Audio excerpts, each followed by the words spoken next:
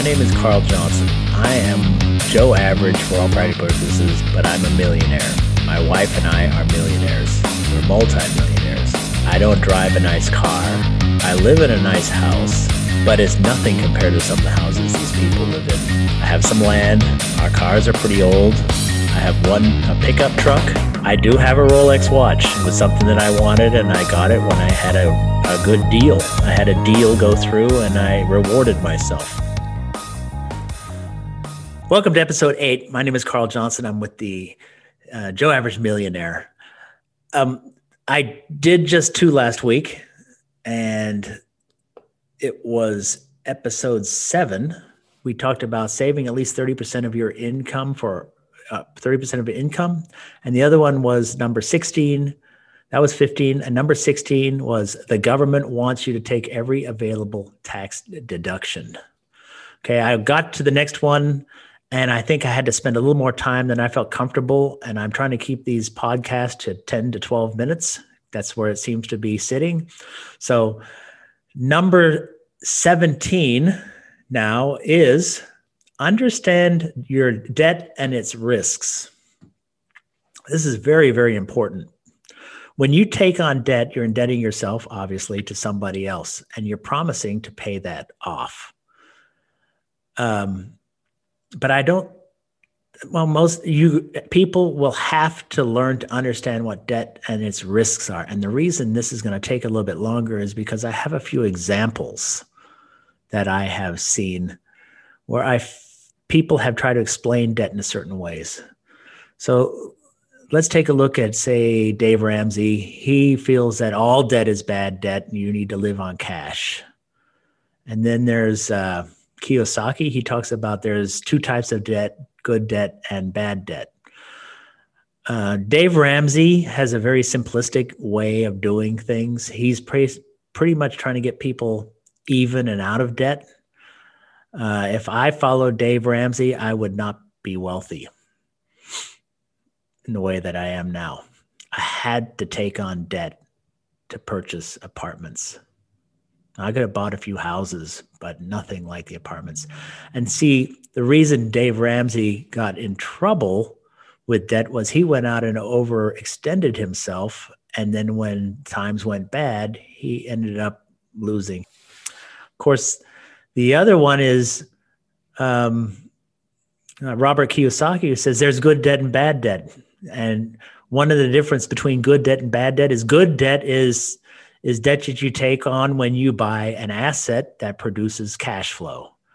And somebody else, it makes it even better, is if somebody else is paying for it. So like taking on a debt when you have a business, you may be the person that pays for it, your cash flow pays for it. Or let's say in the real estate for apartments or houses, that good debt, you take on the debt and somebody else rents and they pay for the rental. They pay off the debt. So it's not your personal cash flow that's taking it or what's left over. It's business or apartment rents that pay for that service the debt. But those 2 are kind of nice, good debt and bad debt. I heard of a third one. I don't know who it was. And he said all debt is the same. It just has different levels of risk. And I seem to like that one the best. The reason is that, yes, if you buy an apartment or a house and you take on debt, there's a level of risk involved. What if the people move out? What if the place burns down? What if things change, the economy changes and you can't service that debt anymore? And then there's debt. And so there's the risk of that. But then there's the risk of don't have a very high income and I go out and I buy myself a $150,000 car and I can't afford with my income to pay that car off, especially if I lose my job. So there's that kind of debt. That debt under Kiyosaki would be considered bad debt because you're purchasing doodads and it's paying off and you're paying it off with your own money, as opposed to the other type of debt that's available to you is the debt has less risk Because you're using it to buy apartments and houses. Yes.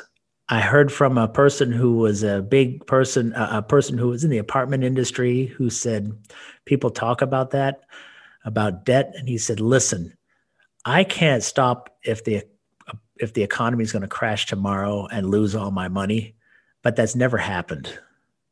And if it did, we got way more things to worry about than losing an apartment or losing. And then if you get into the apartment industry, there's different types of loans which have different levels of risk. And I can't get into that right now. But the fact of the matter is, not all debt. There's all debt is bad version, which I think is too simplistic. Good debt and bad debt, which I think is fine. I think that's very good. At least it lets you decide which debt is good and which debt is bad. In the sense that, do I really need this, or does this debt help me increase my net worth? And the next question is, that adds to it, is not whether there's good or bad debt, but what's the risk involved in the debt? So how much risk do I take on? Will I be caught holding the bag if I have that debt? Remember what I told earlier, it's better to loan money than it is to borrow money.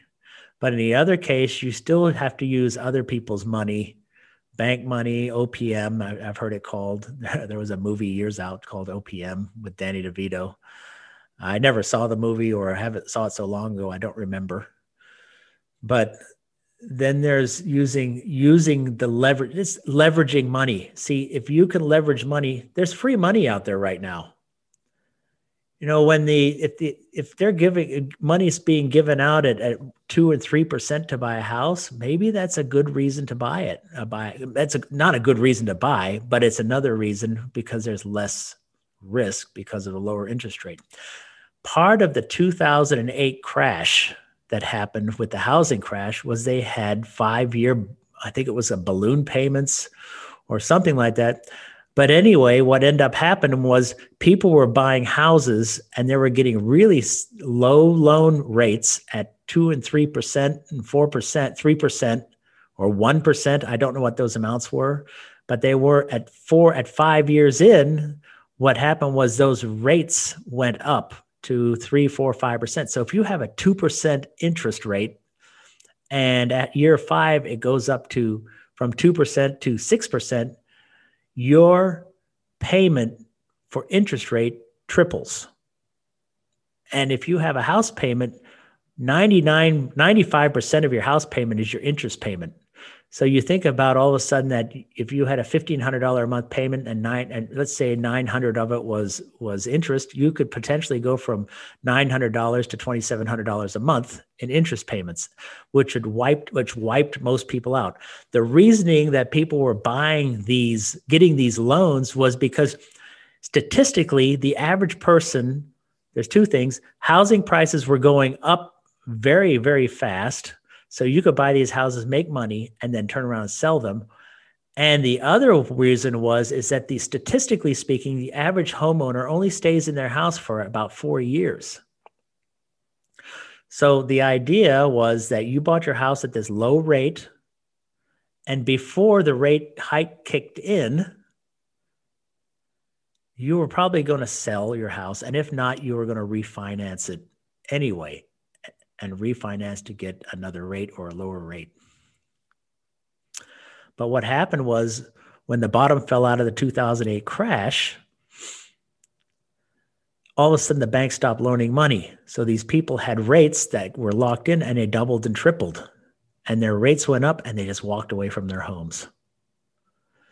So the problem was when you do get a loan, you have to think, what is the risk in the future for that loan, right? What is the risk that I'm not going to be able to pay it, whether I lose my job or the interest rate possibly goes up so high that I can't afford to pay it? So that's why people walked away from their houses. And I recall here in the Texas area, I was driving through Arlington, Texas, and it was back in 2012. I think about every third or fourth house, I just remember this, had a white piece, 8.5 by 11 piece of paper in the front window that said it was foreclosed on. It was empty.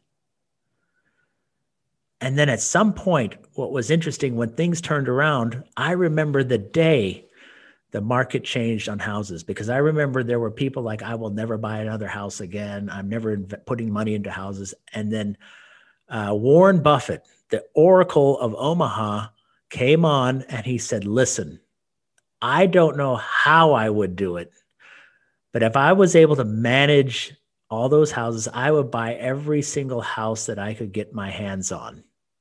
And that was the day the market changed. Remember, that's the one thing, and I think I talked about this a little earlier. Isn't it amazing how when there's a certain person who is listened to, they can move the market? And that was what Warren Buffett did. But what was interesting about his statement, he says, I don't know how to manage them, but if I could figure that out, I would buy every house that I could get my hands on. Now, I don't know if people figured out how to manage them, but I remember all of a sudden, all these hedge funds started up that were buying up houses left, right, and center. I mean, there were people that were, I remember a person who worked for a fund that they were buying houses, and they were going to the Tarrant County, up by the courthouse, and they were buying every single house they could get their hands on because they'd raised money. And they didn't even look it up on Google Maps. A guy one time looked on Google Maps and he saw a house that had been burned down or something had happened to it. It was not even worth $30,000 and they paid $75,000 for it. And the reason is because they felt that if they buy 10, 15, 100 houses, it all averages out anyway. So people were paying double the amount on some of these houses that they could, and they didn't care. And part of the reason is because when you're using somebody else's money, it doesn't seem to have as much of an effect on you. So you got to be very careful when loaning your money to some of these funds and understand exactly what they're doing. Remember what I said in episode 2 was understand your financial instruments. There's so many of them. You got to be sophisticated, understand what they're doing with your money. If not, then why would you play in that game? But anyway, let me digress back and take a look. We just talked about one thing, and that was understanding debt and its risks. So that's so important. Okay? So understand debt and its risks. Okay? We'll talk to you next time. Talk to you later.